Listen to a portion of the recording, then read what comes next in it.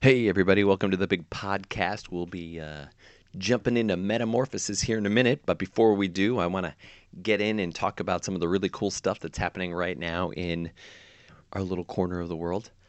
The first thing being that, and most importantly, that on top of now being on Apple Podcasts, which makes it really easy to find us, you can also now find us on Stitcher. It's a really cool, easy app, one that I had been using for a while to catch all my favorite podcasts and listen to them.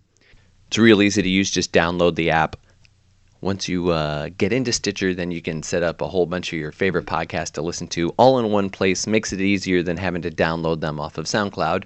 As much as we love using them, of course, sometimes just using a podcatcher to listen to your 5 or 6 favorite podcasts every week is just the way to do it. So just get on there and search for the Brothers Trek About. Same thing on Apple Podcasts. We're also on there. So we're pretty excited to be part of those. So look us up, find us, subscribe, do all those fun things. We're still also on YouTube. The weeks that the video actually works, sometimes it doesn't work because, I don't know, there's something about either my internet or Google's taking of the film and the audio is out of sync or something horrible happens. Who knows? But anyway, most of the time we're on YouTube every week. So you can find us there.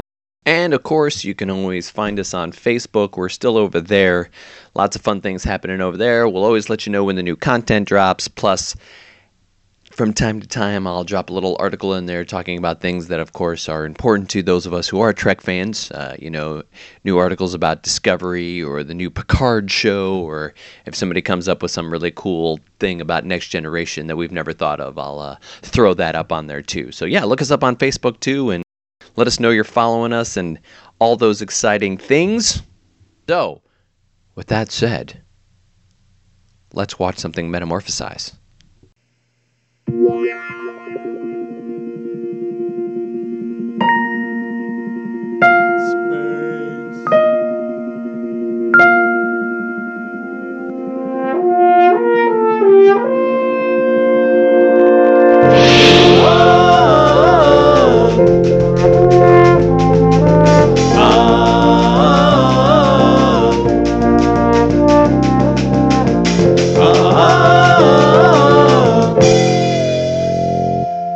Sometimes you have a really good episode that says all the right things, plays all the right notes, has just the exact right amount of drama, and yet you don't have a lot to say about it.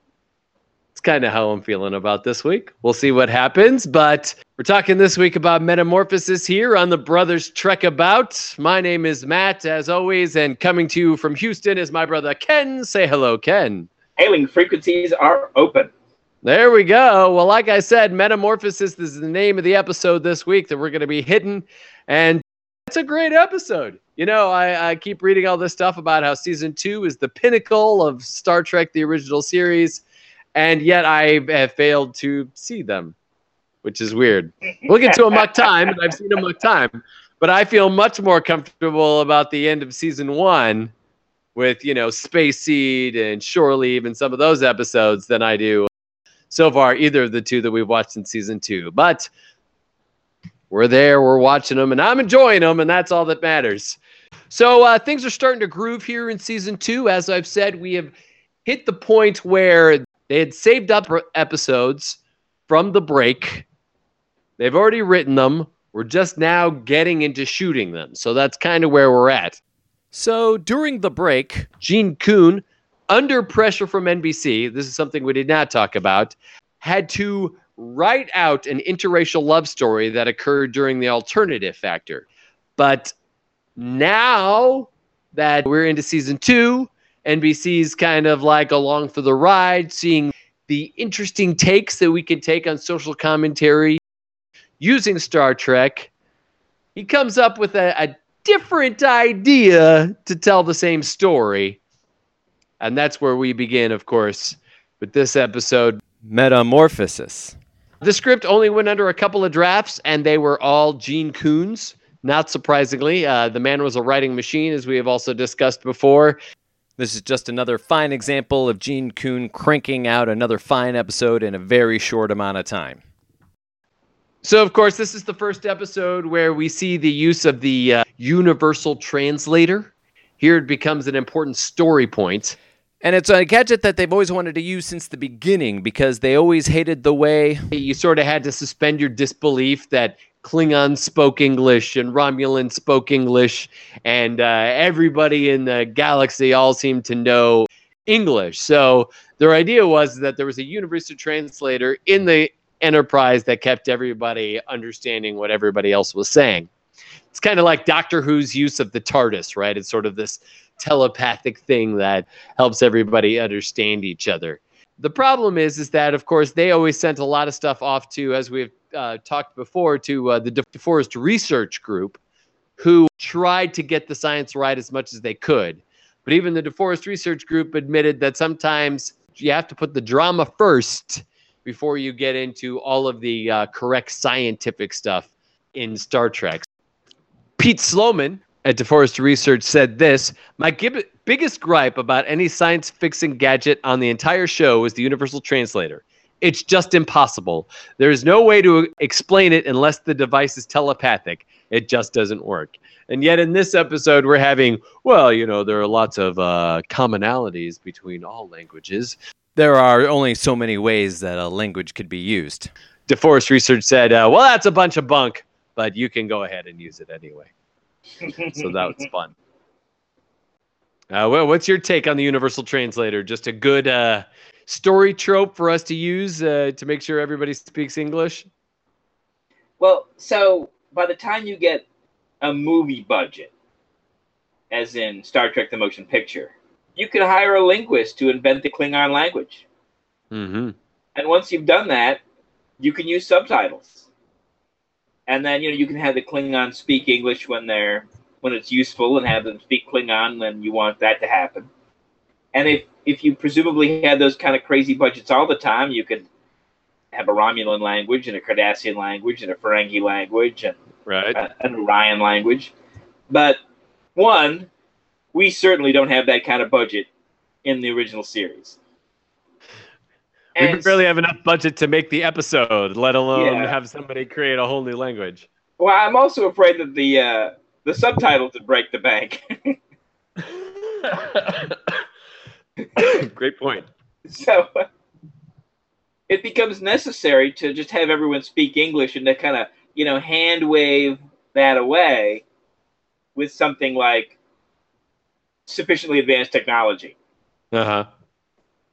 It's necessary for us to tell our stories and not to either have cumbersome language problems that have to be a part of the story. And, with the crew, the crew all speaks English? Maybe. In a certain way, English is already like a kind of a universal language. Lots of people speak it, especially as a second language. It is clearly the number one second language. And, some of the characters, Chekhov, for example, certainly seem to be using it as a second language. Well, the USA won. We know this by other things that have been stated in the series. So now we have, even now in Game of Thrones, we have like Dothraki that's been created, and, all these other languages that are now, they've taken the lead from the Klingon and like, oh, well, if fans are going to learn this, we can sell the book, we can sell the audiobook, how to speak it. It's going to be amazing. Just wait. People translate Shakespeare into Dothraki? That's right, exactly. I believe right behind you is some Shakespeare in Klingon. No, there's no Klingon. I've got mine's the Star Wars Shakespeare books, of course. Well, someone got me a Hamlet in Klingon. In the original Klingon, yeah. Oh, I'm sure that was me. That sounds like a me Christmas gift, definitely. In one of the early scripts, it wasn't Spock actually who goes down to the planet with McCoy and Kirk, but it's instead Scotty. One of the notes that DC Fontana gave to Gene Kuhn was, hey, Scotty's getting zootsed a lot this season. There's a couple episodes coming up where he's going to get 2 more episodes in the next 4 or 5 where he's going to get zootsed. So can we find a way to not zoots him in this one? So instead they make it Spock. And I think it's more appropriate that we end up getting the triumvirate down on the planet. We get Spock and, Bones and Kirk on the planet while we leave Scotty in charge of the ship. That makes much more sense. So we never do see Kirk on the ship. No, this is the first time that we see that. And not only that, but we don't even see the Enterprise until about 27 minutes into this episode. So that's crazy. Mm-hmm.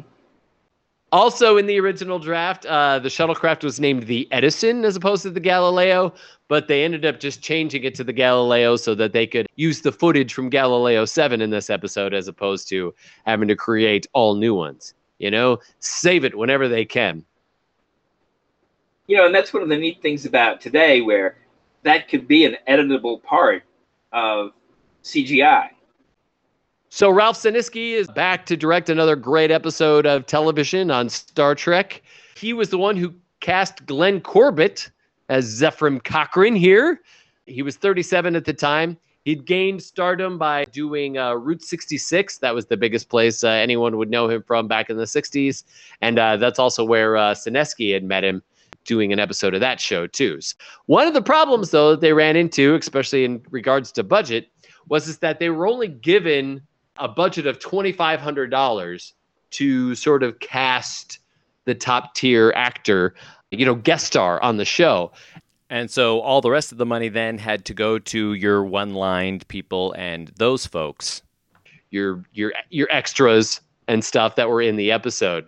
But luckily, because there weren't a lot of other one-lined, you know, extras, there weren't a lot of just extras except for the couple that were on the bridge, he had a little bit of extra money in this. So that was how he was able to also cast Elinor Donahue, who was now 30 at this point in her career. Of course, you and I were talking just beforehand. She was best known for Father Knows Best. She played the young teenage daughter in that one.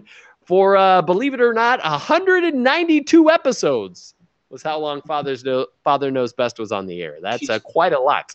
She started when she was 10. The show kind of wrapped up when she was 16.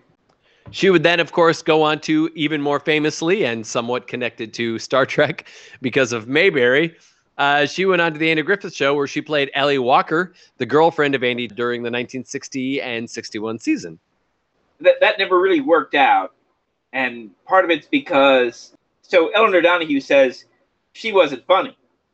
And so at the table readings, you know, they'd be working on stuff and they'd be like, Andy Griffith, who kind of was in charge of the show, would say, well, let's try giving this line to Don Knotts.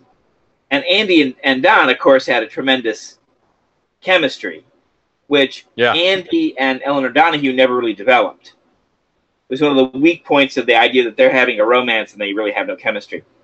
And they'd give the line to Don, and it would be hilarious. Yeah, and like in later interviews, you know, Elinor Donahue would say, when I read it, it wasn't funny. And when Don read it, it was funny. So I lost a lot of my lines, but it made for a better show. But, you know, that's how she ends up getting written off after the first season. Oh, that's so funny. I did not know that story. So she was also at this point had semi-retired. She had done another show in 65, 66, which didn't really take off. So she decided, like, hey, why don't I just I'm going to go home. I'm going to have some kids. I got married. So she decided, like, if somebody asked me to do something like once or twice a year and it turns out to be really interesting, then, you know, it might come on for an episode or whatever. Right. So that was how they brought her on to this one, was just, she was like, I read it. The script was amazing. You know, it was something I felt like I could really do. It was a stretch. What the heck? Why not go on and do some Star Trek? So that's kind of fun. And, of course, before we leave the career of Elinor Donahue, of course, who played her mother in Father Knows Best? Oh, that's right. Jane Wyatt. That's right. Who will be Spock's mother. Yeah, Spock's mother. Oh my gosh, why did I not make that connection? I'm so silly. Like, in this book, there's even a picture of the cover of TV Guide with Jane Wyatt and her on it, and it didn't even click with me. What was I thinking? So glad you're here to back me up on that one.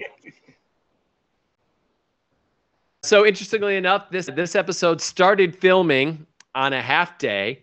They had spent the morning finishing up Cat's Paw. In the afternoon, they went to lunch, and then they came back. And then sure enough, they started with this episode. It was the first scenes outside the shuttlecraft where they first meet Cochran, and then Spock is attacked by the electrical shock. He's the one who gets zootsed So that's a good time. We'll definitely talk about that because I thought that was great. They used a lot of false perspective. The problem was that they started using the wider angle lens. So while it looked like they had the depth of a ton, the problem was that up and down, they didn't have nearly as much space. So they had to, so depending on where they were, there were all these different shots. So for instance, in the shot where we first see Zephyrm Cochran in the cave, in the original versions of the episodes, there's like a weird cliff overhang, as if they're like somehow looking through a cliff face and seeing him like coming towards the camera. But the reason is because they had to cover where the top of the drop started. Whereas once we get the remastered videos, then they just added the sky back in and took out CGI. Yeah. So of course, why not? Yes. So as I mentioned earlier, Elinor Donahue was looking for something that would stretch her a little bit, and this episode does, because it's not her typical teenage acting like she was used to on the other show. When you're a teenager and you just bring yourself to tears, you can sort of like, it can be about nothing and it's totally fine. So here's the scene where she has to like cry and, you know, really bad. And she started like really like sort of working herself into a lather, you know, to get herself to cry. And at one point, Shatner like leans down, whispers in her and says, you know, you don't have to put yourself through all this. You can just act a little bit. You don't really have to cry. And she then says, and he was absolutely right. You don't have to get yourself all into a froth. On stage, perhaps, you need to cry those tears. But on television, when you're doing so many different angles and they're coming at you from a different way, once you've stepped into those waters, you know, then you're in it. Sometimes there's no getting out of it. So for her, that was a very important lesson that she learned on that set. Although her voice isn't the one that ends up as the companion, she was there to read on set with William Shatner that day. So she said that was a day of a lot of fun. It was really fun reading with Bill, and she really felt like that was a really cool scene. And she was glad she could help Shatner get there during those scenes. And as it happens, there is a story that comes out of that particular editing room. You know, Ralph Sinisky remembered that they were watching footage of that scene. Shatner pulls it off brilliantly, and there were 2 takes. And after the takes, Gene Kuhn in the screening room said, you know, that's why we pay him the big money. It's because of scenes like that. George Takei even said, you know, there was no one who could have done Kirk the way Bill did. His energy, his vitality, his passion, and his supreme self-confidence. That's not only Bill, but it's also Captain Kirk. So it's always fun. I love it when people talk awesome about Shatner. What we already know, having watched, you know, episode after episode. Another interesting tidbit of information here is that the planet where all the shots were shot the same direction, right? As you might imagine on a stage. Even if you've only seen like a stage, like a playhouse stage or something, you know, you're only looking one way, right? So the first day that they shot shooting the same direction, but they put the shuttlecraft down and then using a couple of different like plants here and there or trees or whatever, and shooting it from certain angles, they make it look different. And then when they do the reverse, going the other way, or shooting, you know, Cochran's home or whatever, they take out the shuttlecraft, they put in the house, and then they shoot all the scenes with different camera angles and different trees and rocks also in certain places as well. So cleverly used, because at no point, even as, you know, with my crazy eye, at no point watching this episode did I think that's the same set. You know what I mean? They all looked so different. It really works. So, you know, when you're doing stuff on the cheap, there's a particular skill, a stagecraft skill of how do I take the same set and redress it a million ways for like $87, as opposed to either we're all going to green screen it, or we're going to go to 85 locations, or Right. we're going to spend, you know, the GDP of Canada to make this one stage look like it's 8 different places. Which they do brilliantly. You know, again, we've seen so many episodes now where you're just like, I mean, I know it's a set, but it never quite feels like a set, which is interesting because I feel like the first season of of Next Generation, it's the opposite. It feels so like a set. Right. See, they're doing the same things. They're putting a couple of rocks here. They're lighting the backgrounds, really cool. But it still just feels so much like you're watching like a bad play or something. Well, I wonder if some of that stagecraft was lost. Yeah, that could very well be. That the people who were mocking up these stages for the original series had a particular skill because everyone had to do it, right? Mm-hmm. Every TV show that couldn't like go on location or that didn't have a backlot or whatever would have to take one room or one location and just keep redressing it. So even on that other show with Elinor Donahue, the Andy Griffith Show, you'd have scenes in other people's houses. You'd be in the mayor's house, or you'd be in Floyd's house, or occasionally you'd be in Barney's little, apartment or whatever. And it's not like they built a new room. They would take some part of Andy's house or, some spare rooms that they would use for, general uses, and they'd mock them up. And you wouldn't go, oh, look, it's that, if you just move the chair over here, the desk over there, it's Andy's study. You never got that sense. But lots of times that's what was going on. Yeah. Yeah, it's amazing. It's, again, a mastery that perhaps we don't have today because we don't have to have it today. It's like, oh, well, you can just throw another couple $100,000 and shoot it somewhere else or build a different set. We don't have to do that anymore. But speaking of all of that, Zineski was talking about Jerry Finnerman, who was the lighting guy, which we don't talk a lot about, but this is a perfect example of how perfect trying to think of another cool adjective, but how perfect, the planet looks. We got this awesome purple sky, in this episode. And Zineski has this to say, because back then the art of cinematography wasn't written down in books. It was just taught from master to apprentice, master to master. How are we doing this? Blah, blah. And now people have taken all those ideas and either expanded on them or, have just been like, well, I've seen a lot of movies. I think I can do it. Or read a lot of books on the subject. But then Finnerman himself says, it's just a matter of reading the script. Which, of course, as an actor, that's what I always say. Actor, director, that's what you say. Everything is in the script that you need. So, just start there. That's the basis of everything. He goes on, I'd read the script and then come to the conclusion as to whether or not it was a love story or something about evil or what the story was about, and I'd go from there. I'd pick those colors. And I'd never even ask the producers because they gave me the omnipotence to do whatever I wanted. I'm sure to a certain degree it would be like, you think I should use a yellow, pink, orange palette or a green, yellow, blue palette? And they were just looking like, you're the lighting guy. I don't know. I bet there'd be a lot of that. The lighting guy just like, I can do whatever I want. Exactly. You do what you feel is right. You go for it. Another cool thing that Finnerman decided to do in this episode was he thought, instead of like painting clouds on the backdrop or doing whatever we might normally do, why don't we make some clouds happen? So before they ran every shot, every scene, they would float up using a fog machine clouds. So the clouds that you see in the sky are actually like real on-set clouds, which again, something they would never do today. They would be like, we can just add it in post. It's fine. Yeah. So this is another thing that Elinor Donahue was talking about. This was on the final day of shooting, or half day. It's the scene where the human and the companion had merged, and she goes and she talks to Cochran at the end, right? Finnerman comes up to her and says, now look, I lit you perfectly for this scene, okay?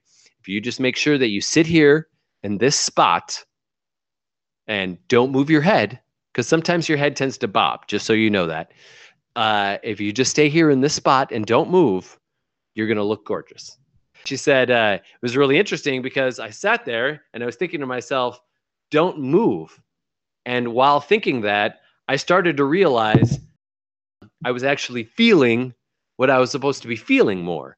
So this tip about, staying still, which of course, when you hear a lot about like great actors, that's one of the things you hear, like their stillness. That's what they always say about like Pacino not like late Pacino, but like Pacino and Godfather, right? They're always talking about how still he is. And because how still he is and you can see what's kind of like happening in his brain. So she was saying that, in the past, what she would do is she would kind of like whatever emotion she was trying to have, she was trying to show it. You know what I mean? She was moving her hands or bobbing her head or doing whatever she could to try and like emote that emotion out of her system. But she realized in this episode that the more quiet and still she was, the more she actually felt it and the more that you could read on her face what she was feeling. So interesting little acting tip for all you folks out there. Elizabeth Rogers was the name of the actress who finally gave the final voiceover for the companion. She was brought on to do it. Not much to say about that. Other than that, she comes back as Lieutenant Palmer in the Doomsday Machine and The Way of Eden. And important information that we'll need, again, for the Doomsday Machine and The Way of Eden when those things happen. It'll be on the test later. Exactly. Thanks. All right. Well, with that behind-the-scenes fascinating information done, let's get to it. Captain's log. Start date. It's 5-year mission.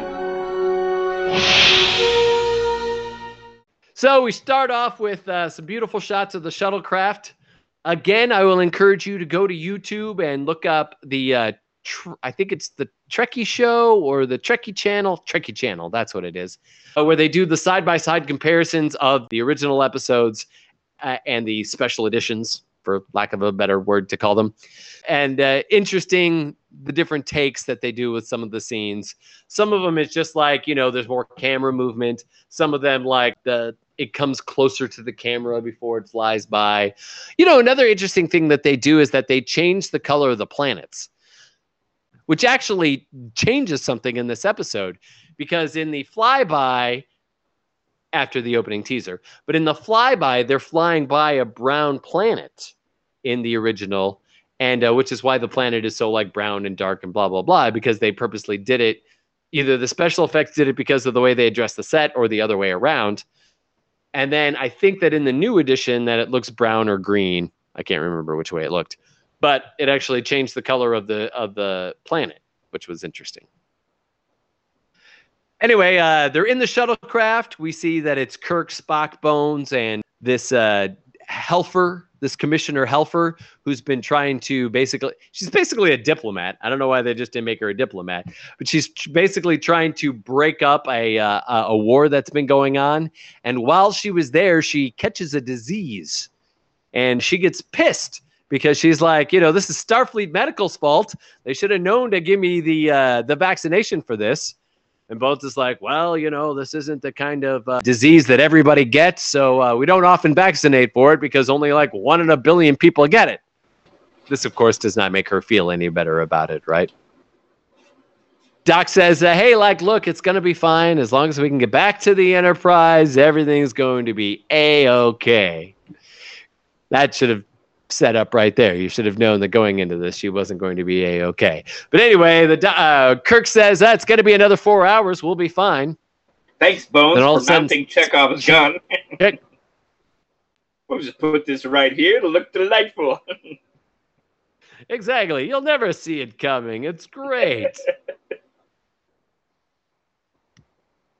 So then Spock all of a sudden says, hey, why don't you check your automatic scanner there? Which is funny. I don't know why I did in that voice either. That's not Spock. But I've never heard of an automatic scanner. I don't know what that is, but that's fun. They check the scanner, and Kirk's like, I don't know. I've never seen anything like that. So then they lower the windows, the screens, the somethings on the ship so you can see outside. And there's this big, like, glowing blob that's outside the ship.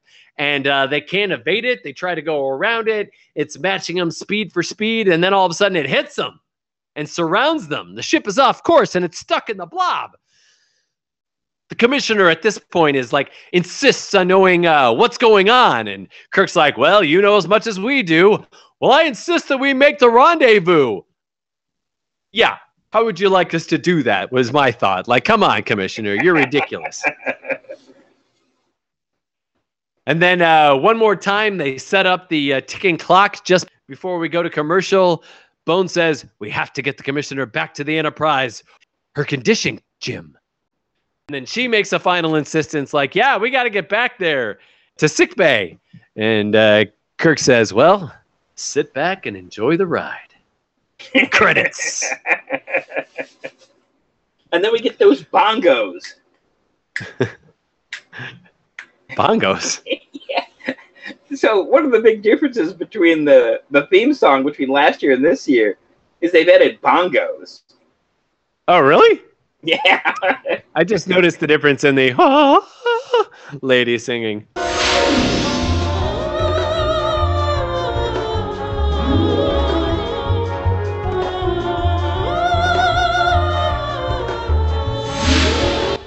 I hear those bongos and I'm like, what kind of hippies took over the music room? Or I guess beatniks. They probably broke in and called everybody Herbert. Yeah, let's really jive to this outer space tune, man. It's gonna be great. So, of course, here we get no explanation for the use of the shuttlecraft, right? We don't know why they're on the shuttlecraft as opposed to the, all they had to do was throw in a line to be like, well, meanwhile, we had like Dr. Scott. We had Lieutenant Commander Scott, keeping an eye on some supernova that was going in a couple of systems over. It's like all they had to do was give us a line like that, right? That's what I'm thinking to myself during the opening credits and the bongos, when I realized that it must have been the Next Generation that caused nerds to get so picky about everything that they watch. Because in the Next Generation, we always get an explanation for everything, right? It's like, oh, yeah, if we use the medium P38 modulator on that thing, it's going to make flux capacitor work so much better. It's like... Because of the tachyon rays. Because of the tachyon rays, exactly. So it's like, even if it was gibberish, they still, and so it's funny. You can't use it again without tachyon rays.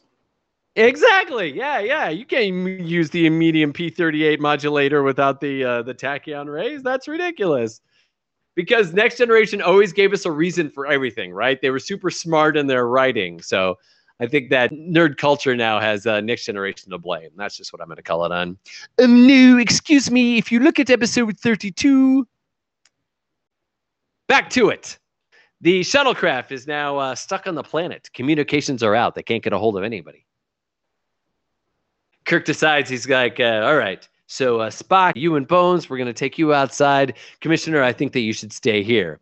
Well, how long am I supposed to stay inside, says the commissioner. I think she brought some of her like bratty teenager thing into this part, is what I think. Kirk's Captain knows best. Somebody please on the internet mock up that, please. That would be great. I want that cover of TV Guide.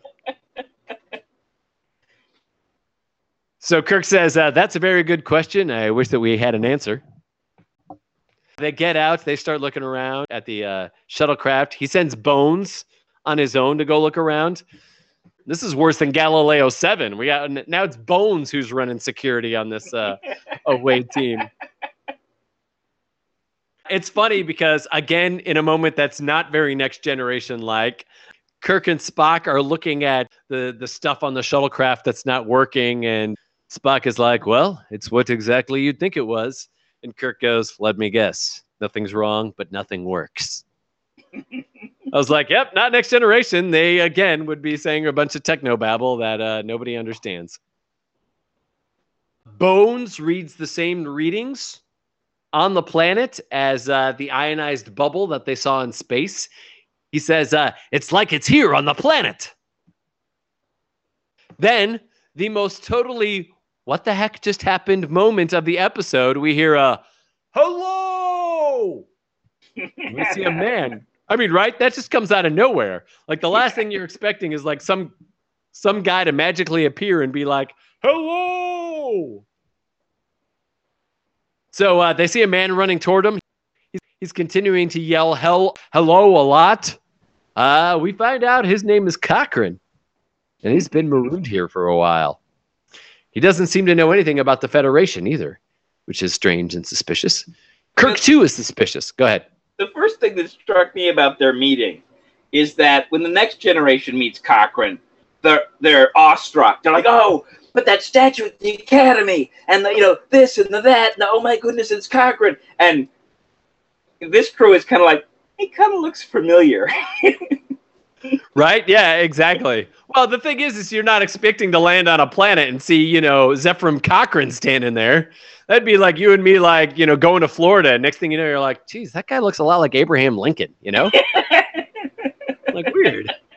God does. Look, he's got the 7 years ago. He's got the mole in the same place and everything. Craziness. So Kirk, too, is suspicious and says his name like he's suspicious, too. He's like, I'm Captain Kirk. Cochran takes a look at the ship. Kirk says, we were forced off our course. How I wrote it. Very Shatner-esque. I love it. Do you know anything about that? Cochran says he doesn't. Kirk still doesn't trust him, but he sends Spock around the back with Cochran to talk about the propulsion system and how it works. This is the moment you were just saying where Kirk says, this guy looks familiar. And Bones says, now that you mention it, he sure does. Statue at the Academy. Right, yes, exactly. Just like that statue. And all the universities and everything we hear about later. And planets that are also named after Cochran. Can't remember what this guy looks like. So Cochran decides, hey, I got a cut. I've got a hut back there if you want to go back and take a look at it. You lady, you look like you need a shower. He basically says something like that. There's a shower there if you need to use it. And she's like, well, thanks for pointing out that I need a shower. That's really sweet of you. Back at the hut, the commissioner gets her first set of symptoms. She's starting to feel like it's getting hotter and hotter. We're running out of time, Boom, boom, boom. And this is fun now. So if we look at this from like a script analysis, like I always like to, our crew here is in a tough spot, right? Here we are. We're stuck on a planet where there doesn't seem to be like, because a lot of times you're like, okay, well, they're stuck on the planet, but the Enterprise is probably going to find them. But in this case, like they don't have communications. The thing doesn't work. The ship doesn't even know where they are. They're totally like literally lost in space. Plus, we also got this ticking clock going on of this, commissioner. How is she going to get well? Surely she's going to survive this episode, but what's going to do it? And then we got this Cochran guy and his bunch of antiques. So it's really like fun the way here we are. We're like, now we're at the moment where like all of the stuff starts to fall, right? We got all our moments of action and everything else that happens here. Having watched this episode, I remembered Cochran and how he's 150 years old, but I also was confusing it with another episode where they meet the founder of Vulcan philosophy and Abraham Lincoln and like two other guys. Yes. And so I wasn't quite clear which episode we were watching for a little bit, and I was wondering, and I don't remember the Elinor Donahue character much at all, right? So I was wondering, is she a MacGuffin? I mean, is she just here to provide the ticking clock? Right. Right, and then at the end, they get back to the Enterprise and she's okay and like, whatever. Or is she going to be super central to the plot in the way it turns out to be? She's Ilea and he's Commander Decker. That's good. And their choices are like really, really important into the way everything works out in the end. Mm-hmm. And so, I'm wondering while she's getting sicker, MacGuffin, or going to turn out to be the pivotal linchpin of the episode? Right. Yeah. Little did you know. It's funny you mentioned that one, Surak. It was Surak, right? Yeah. It was Surak. Abe Lincoln and like Caesar maybe or something, or Genghis Khan and Kalis the Unforgettable. Yeah, they play the bad guys. Well, it's funny. So one of those episodes that I've talked about where I'm like, yeah, I saw like a season 3 episode or something. That was one of the ones that I flipped through, and I actually watched like I don't know, a commercial segment of it. Like, it was probably 10 minutes of that episode. So that's one of the ones that, again, I hadn't seen. I was like, what is this episode? What is even happening? Like, how did they even get there? Like, I don't even know what's happening. It's craziness. So I'm excited to get to that one. That'll be fun. So then Spock's like looking out the front door and he sees the blob again. So Kirk then goes to Cochran and says, "What is it? I'm not requesting answers from you. I'm demanding them," he says. So we find out that Cochran's ship was disabled. He was near death. And the companion, as he calls it, saved him. But she didn't just save him. She made him younger and rejuvenated him. And now he's been living here for the last 150 years. And then they gave Bones this like great line, which again, giving it to anybody else would have sounded weird, but giving it to Bones is perfect. So like, he's like, "That's a pretty far out story."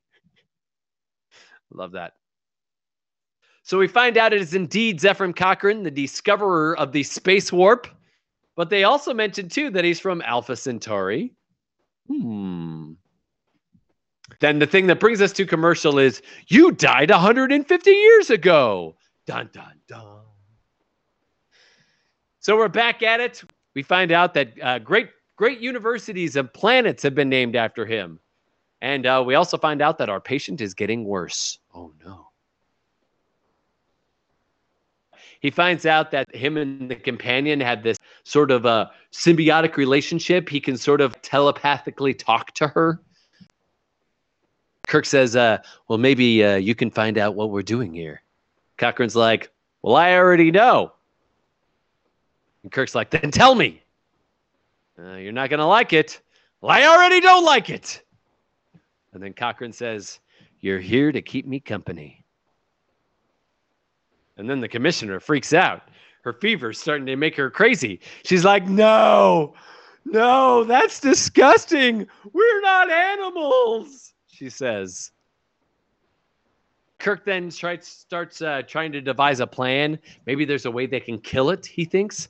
Spock, again, as he has in other episodes, is like, are you going to kill it? And Kirk says, "Only if it gets in our way." Shatner gives this great speech here, because he can. Cochran, because he's awesome and amazing, and he's Kirk. Cochran basically asks, like, what's it like out there? What's it like out there in the galaxy? We're on 1,000 planets and spreading out. We cross fantastic distances, and everything's alive, Cochran. Life everywhere, we estimate. There are millions of planets with intelligent life. We haven't begun to map them. Interesting? How would you like to go to sleep for 150 years and wake up in a new world? It's all out there waiting for you. But we'll need your help to get away. You've got it. Again, we see that Kirk, junior psychologist, has figured out the motivations of the person he's talking to. When it's in the cat's paw, when she's like bedazzled by her own senses. I need to. What are the senses that are the most, bedazzling? Okay, got it. He starts kissing her, right? Yeah. In this case, he's like, here's the guy who invented the warp drive. What does he most want? Go to 1,000 worlds. See what's progressed after inventing the warp. That would be so cool. And he knows it. That's what he offers. He dangles it in front of him. So Spock, in the meantime, has been working on the shuttlecraft when the companion appears again, sort of reaches out and tries to touch it. But that doesn't go well because he's thrown against the shuttlecraft. And then the shuttlecraft sparks and it shudders. Oh, no. And it's really great because Spock does one of those thrown against the thing and then like flies the other direction. He like goes this way and then goes this way. It's like a TV trope of, like. They do it a lot in Star Trek. Yeah. Weird, and it kind of makes a little bit of sense on the ship where theoretically the ship can be rocking. Yeah, it can be lurching. Yeah, so first, it goes this way and then it lurches this way as it gets hit by a torpedo or encounters some plasma field or something. But there, unless you thought that the energy field was like slapping him around. Yeah, exactly. I don't know why he bounced this way and that way. I don't know either. It was amazing. Back in the hut, Kirk asks Cochran if he can get the companion to possibly cure the commissioner. He says that he'll try. He then walks out into this little like grove area, and he stands really still, and he closes his eyes, and he thinks of the companion, and it shows up. And then the blob sort of like moves around Cochran. Kirk and McCoy are watching on. They say, is it like a pet? No. More like love. Interesting. So the companion refuses to help. Or can't help. I don't know which one it is. Or is the companion then jealous because there's another female that could take Cochran's love? Bones finds Spock lying on the ground. He says the thing which I love. He goes, "A most fascinating thing happened. Apparently, the companion pardoned unto me a quaint old-fashioned electrical shock of respectable voltage." Then Bones is like, "It attacked you?" And he's like, "Evidently. It's made up mostly of electricity." I just love, like how simple, and it's so funny. And Nimoy's almost playing it for the laughs at that point, right. But it's really great. I love that. I love that little scene. Back in the room, now realizing that it's made up mostly of electricity, Kirk comes up with an idea of how they could possibly kill it. But Cochran is upset by it. He doesn't like the idea of them like possibly killing the companion. But Kirk's, basically says, look, either we're stuck here forever, or we figure out a way to get off the planet. And we're not getting off the planet if the companion is making us stay here. He reluctantly gives in and says, all right. He says, okay, I'll go call the companion. And on his way out the door, he stops for a moment and says, what was it they used to call you? A Judas. And then he walks back out there. I was like, whoa, okay, that's a little heavy. Jeez. So Cochran calls the companion again. Kirk throws the switch. And then the companion tosses off Cochran and then goes after Kirk and Spock. Or does he might not even toss Cochran. Cochran may have gotten, some of the shock and gotten knocked out maybe by what Kirk and Spock were doing. But then the companion goes after Kirk and Spock. And it goes from its normal like yellow shade to like a red shade. Apparently their device did not work. And it attacks Kirk and Spock. And Bones yells it to stop. You're killing them. As we go to commercial. After the commercial, we come back, and Cochran manages to make it stop, and it turns green. Cochran and the companion become one again. And now at this point, we get some more of that captain's guilt that we've seen a lot of. We've talked about it in Menagerie, and I know Kirk's had one or two other examples of this, but he says, "How do you fight a thing like that? I've got a ship up there that I'm responsible for. 4 lives down here." Bones is like, well, it's not your fault. I'm in command, Bones. It is my fault. How do you fight a thing like that? How do you solve a problem like Maria? Right. Or Maria the Blob. We're not sure which. So Bones comes back with, hey, why don't you try a carrot instead of a stick? So here we are now. We are finally aboard the Enterprise. Scott gives his captain's log. They devise a plan to follow the antimatter signature. Uhura gives us the hope by saying, even if it got towed, it should leave an antimatter trace. And then Sulu picks up something. And then he loses it. But we have a new heading, and they decide to stay on that heading. Then Scott says, maybe it was a tractor beam or something. We don't know, but something got them. Back on the planet, we get this description of how the Universal Translator the Universal Translator works. Apparently, I need the Universal Translator today. Yeah, exactly. He also tells us, which is also interesting, with an approximation of what the voice should sound like. So Cochran calls it back to him, the companion, and Kirk attempts to speak with the Universal Translator. The companion is found to be female. So that means that the love could be a real, because, it's the 60s, and so we only had hetero love going on in the 60s. It couldn't have been any other way. She reiterates. And we had to make the electrical field a girl, right?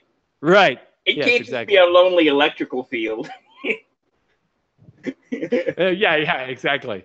And of course, it can't be a boy electrical field. But the whole idea that an electrical field has to have a gender to begin with is kind of silly. Yes, exactly. It could just be an electrical field. She reiterates what we already know. And there we go, calling her she again. Although I guess I'll just continue to do so just because it makes it easier. She says about Cochran, the man must continue. She basically goes on to tell them that the reason they've been there is so that they will keep the man company. They say, without you, the man will wither and no longer continue. Your strange degrading has stopped. You will continue, so the man will continue. Spock here takes a moment to stop the conversation, try and find out what more about its species, where it's from, what its cosmetic makeup is. Kirk turns to him and says, "This isn't a classroom. I'm trying to get us out of here." And then Spock comes back with the very scientific, "But this opportunity." And Kirk's like, "Not now." The companion continues, repeating, "The man must continue, so you will continue. It is necessary." And she ends the conversation. "This conversation is unnecessary," she says. "The idea of male and female are universal constants." Apparently. I thought that there were like asexual beings here on Earth, some that just sort of like duplicated on their own. And then didn't Riker have sex with some sort of the asexual? Yeah, the gender neutral thing. So I don't know if those are actually universal constants. Much like your point of like, why can't it just be an energy field without a gender? But anyway, Cochran still doesn't get it. He doesn't understand the idea of love between him and this creature. Bone says, "What? A blind man can see it with a cane. You're not a pet. You're not a specimen kept in a cage. You're a lover." And Spock says, "While I don't understand the emotion, the companion does love you." And then suddenly, out of nowhere, Cochran gets totally disgusted. He's like, it used me. It fed off me, he says. McCoy gives like the most charitable, like universal love answer ever. He's like, "There's nothing disgusting about it. It's just another life form, that's all. You get used to those things." "Oh, that's nice." Obviously, at the time, they were talking about race. But if we were to put it in the context of nowadays, this could be about, different sexualities and all sorts of people loving each other. It's a very sweet, sweet thing here. Cochran, on the other hand, doesn't think so at all. He turns and says, "You're just as bad as it is." Spock finds Cochran's reaction confusing. He says, "I don't understand. Has it not been both pleasing and beneficial for you?" Cochran comes back with, "Is this what happens to men in the future? No decency, no morality? I'm not going to be fodder for some kind of inhuman monster," he says. Then we cut to the commissioner who's been in the side room listening to this all. And she says, "I don't understand what's happening. He's been in love and he resents it." She says, "I've been so good at my job. I've been so, wrapped up in my job that I've never been in love. What kind of life is that? Not to be loved." Back aboard the Enterprise, Sulu sees an asteroid belt. Scott tells him to make sure that all sensors are set to life forms. Kirk tries to explain love to the companion. This is just the scene I was talking about earlier between him and the companion. "He will cease to exist," says Kirk. "I'm not talking about his body. I'm talking about his spirit. Our species must have obstacles to survive." I feel like we've heard that before. Was that in the cage? Maybe? Yeah, I think we heard the last episode. Did we? The species must have. Oh yeah, I guess so. The species must have. Yeah, you're right. We had the flip side of it, I guess. humans, you're all about resistance and curiosity and fighting the stuff. And these are the twin messages. On the one hand, we can't be contained. We'll turn that phaser to annihilate and stand there and be like, well, we're all going to die. Hope that's okay. And at the same time, it's like we can't have like a paradise because then we'll get bored and stupid. Yep. You're right. We keep seeing this message over and over again. You're totally right. He goes on to say, you will always be separate, the two of you. You will always be apart from him. She said, if I can be human, will there be love? Kirk here trying to convince her basically that like they're two separate, they're two separate beings. How can they ever be with each other? How can they be in love? She doesn't understand what love is. Kirk's trying to explain it. She doesn't get it. Spock comes out and says, what are you trying to do here? And Kirk says, I'm trying to, show her love. You can't expect her to react as a human, he says. The non-human saying this. It's the problem with you humans. You always think that everyone's going to react the same way as you. Kirk smiles and looks at him and says, well, I tried. I don't know what else you want from me. Then from behind, we hear her voice again. And suddenly, walking out, it's the commissioner. She is up and walking. Commercial. Back at it. She's not sick at all. No, it's the companion and the commissioner. We are both here in one body, she says. Now, this is interesting because this was actually a note they got from Stan Robertson at NBC, because NBC was saying like, hey, we're cool if you do this storyline, but we don't want the commissioner to die, as she did in the first draft, and then have the human or have the companion take over the human body.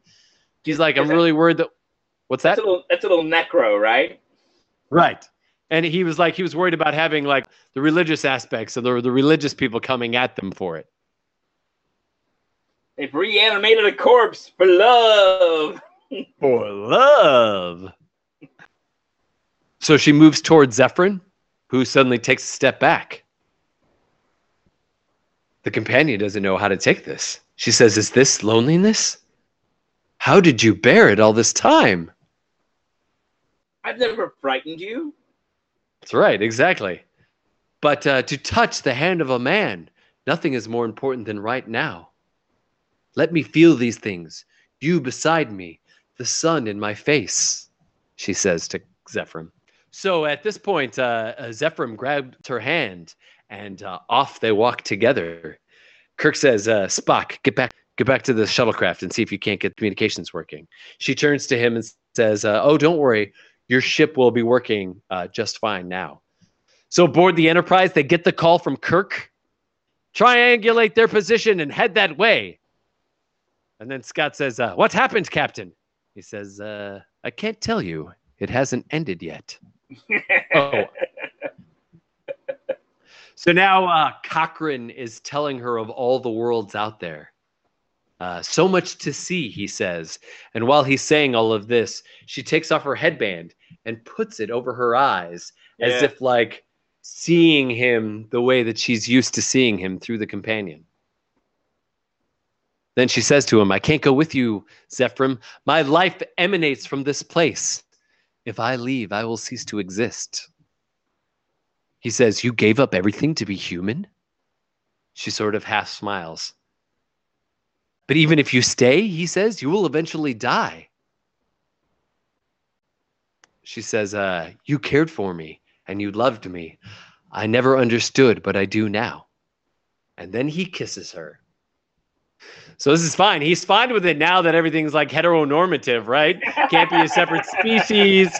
Can't be, it can't be an accidental male or something. No, now that everything's fine, it's a woman. He's totally cool with this.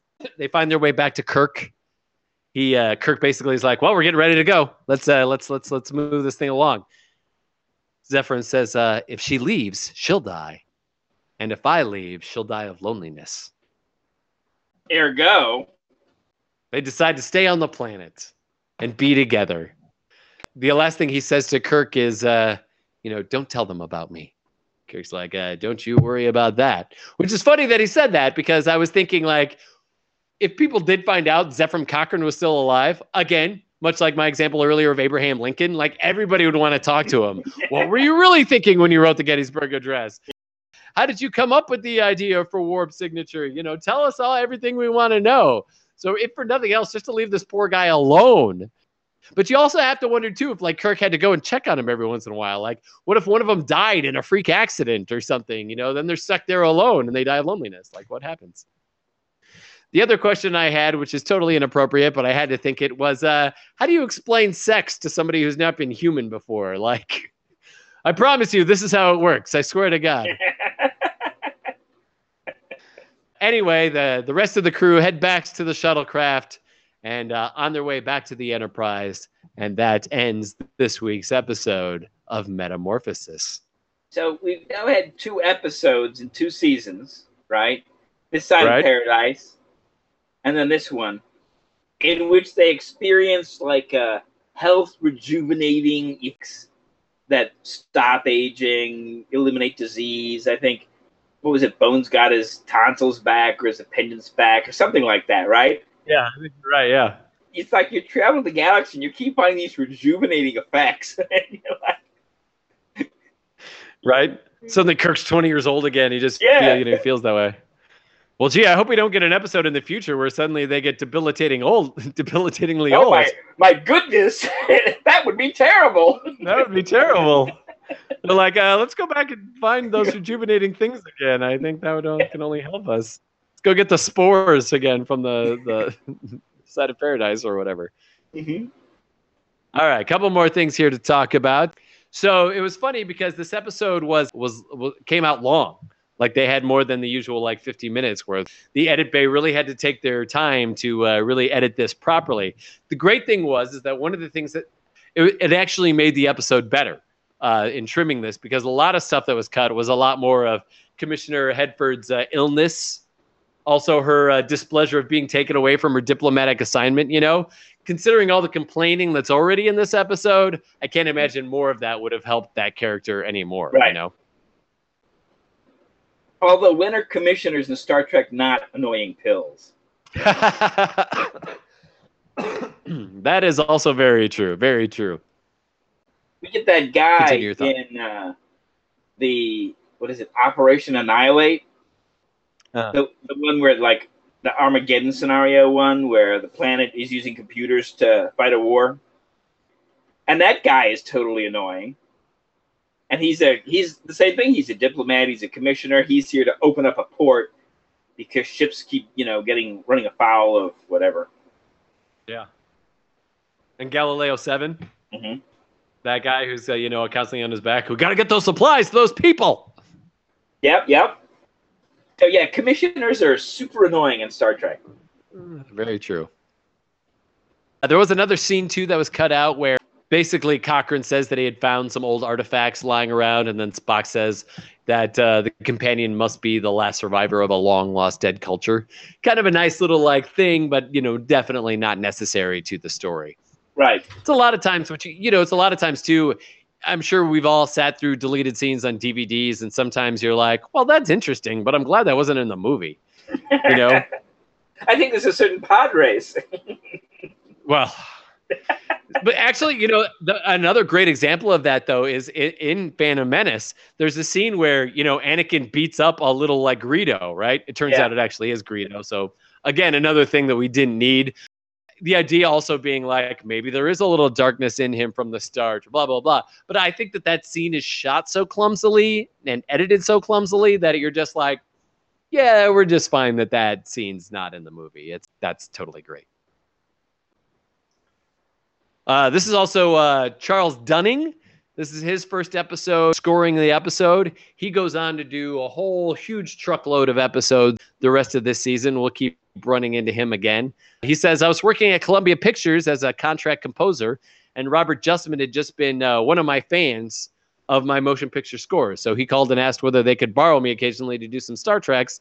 And he said that he just had a lot of fun doing them. So that's kind of cool. I know you're all wondering about the budget because we love to talk about it on this show. Despite keeping the production down to only 6 days, Metamorphosis ended up costing $198,493, which is the original budget that they were given, at the beginning of season 1. But again, since we've gone down now to $185,000 per episode, it's getting tougher and tougher to make these episodes. So with the first 2 episodes of the new season already have gone over budget, the deficit is now already $45,000, which is crazy considering I think that we ended season 1 with only a $22,000 overage.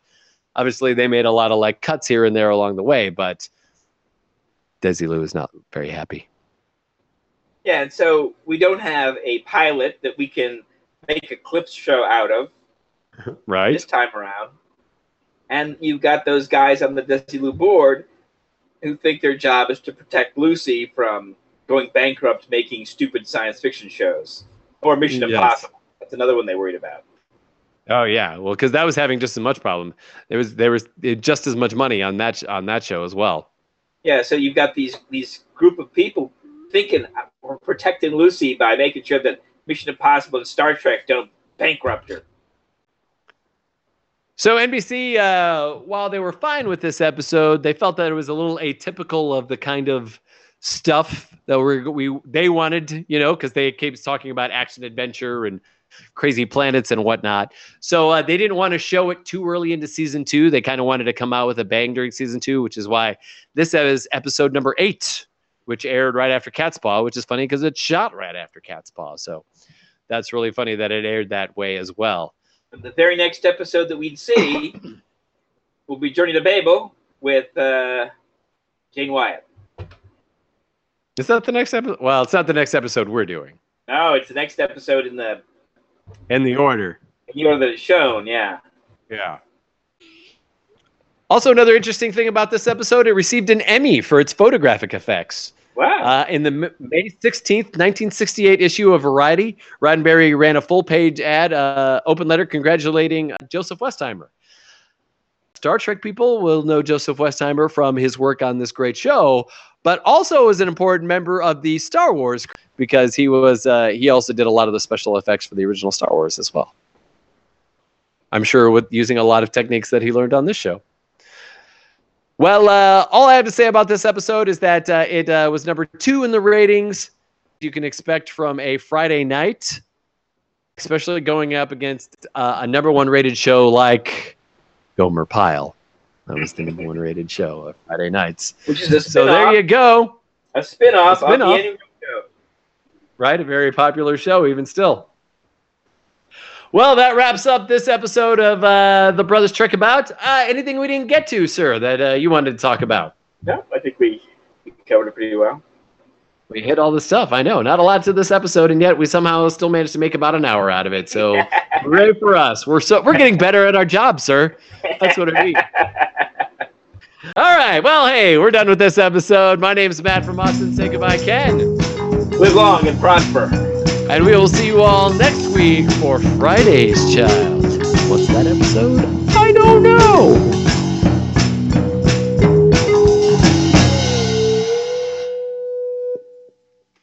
One more thing before we tie it all up for you folks. No show next week due to the Thanksgiving holiday, so enjoy time with your friends and family, and then we'll be back, I promise, in 2 weeks with another awesome episode of the show.